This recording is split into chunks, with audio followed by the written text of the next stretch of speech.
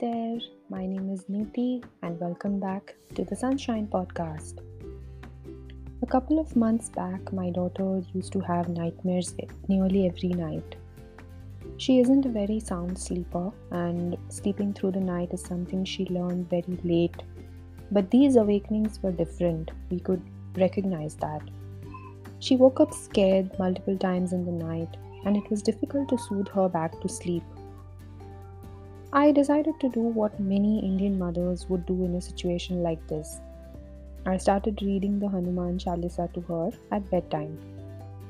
We would sit together, my husband, my daughter, and I would chant the prayer. Surprisingly, despite this prayer being lengthy, my daughter never got fidgety for it to get over. She would always listen to the whole thing very calmly till I uttered the final syllable of the mantra, kissed the book as I closed it, and wished my daughter sweet dreams. The nightmares went away. But I'm not making a point on how powerful this prayer or any other prayer is. I've just wondered what my 4-year-old felt while listening to its words. Of course, she couldn't understand the meaning, and her concept of the Creator would be very limited, or so I assume. Even so, she was willing to believe that these words would take her demons away because I told her so, because she had faith in me.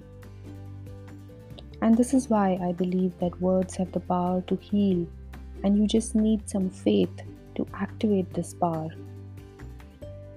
This faith can be for anyone or anything. The right words, however, these are difficult to find, very scarce if you ask me. Especially when the person you're communicating with is your own self. People say this to me all the time. Look at the bright side, think positive, change the narrative. And I know they mean well, because these are people who truly care for me. But it still feels to me like they are asking me to be delusional. In the face of difficulties or trauma, forcing myself to look for the silver lining or make one up if it doesn't exist, that just doesn't work for me. No matter how hard I try, it feels like denial and dishonesty with myself. Do you feel that way sometimes? And what do you do then? Me, I dig deep into my thoughts, my memories, and remember the times when words worked like magic for me. There was an event that left me with deep unhappiness and guilt, and I couldn't put it behind me and kept thinking of it constantly. A very dear friend at work then told me, Neeti, imagine this happened a long time ago. Place a time gap between your present and this event. It's not easy, but keep telling yourself that this happened way back in your childhood when you didn't really know how to make the right decisions. I know this required pretending, and I know this was, in a way, denial too, but I could manage it. And honestly, it comforted me to a very large extent when I really needed to be comforted. Elizabeth Gilbert, the author of Eat, Pray, Love, said in one of her interviews that she never wrote the popular book to help anyone but herself. The process of writing was cathartic for her, and while she was at it, she was doing it only and only for her own self.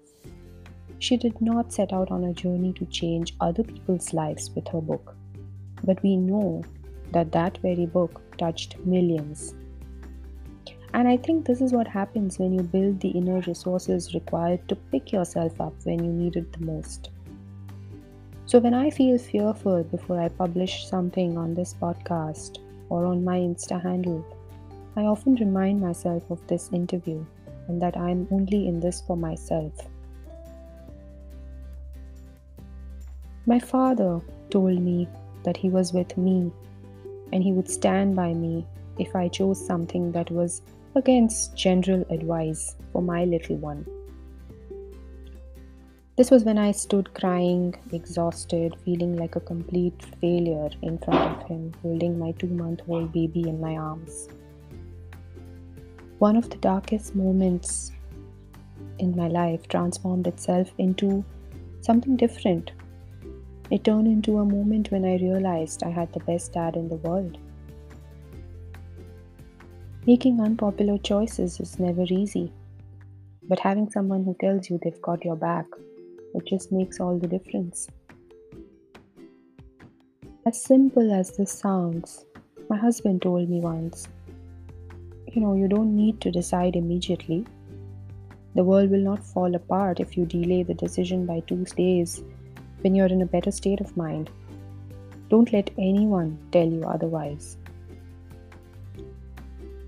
It sounds like a no brainer, but at that moment, hearing these words lifted a truckload off my chest.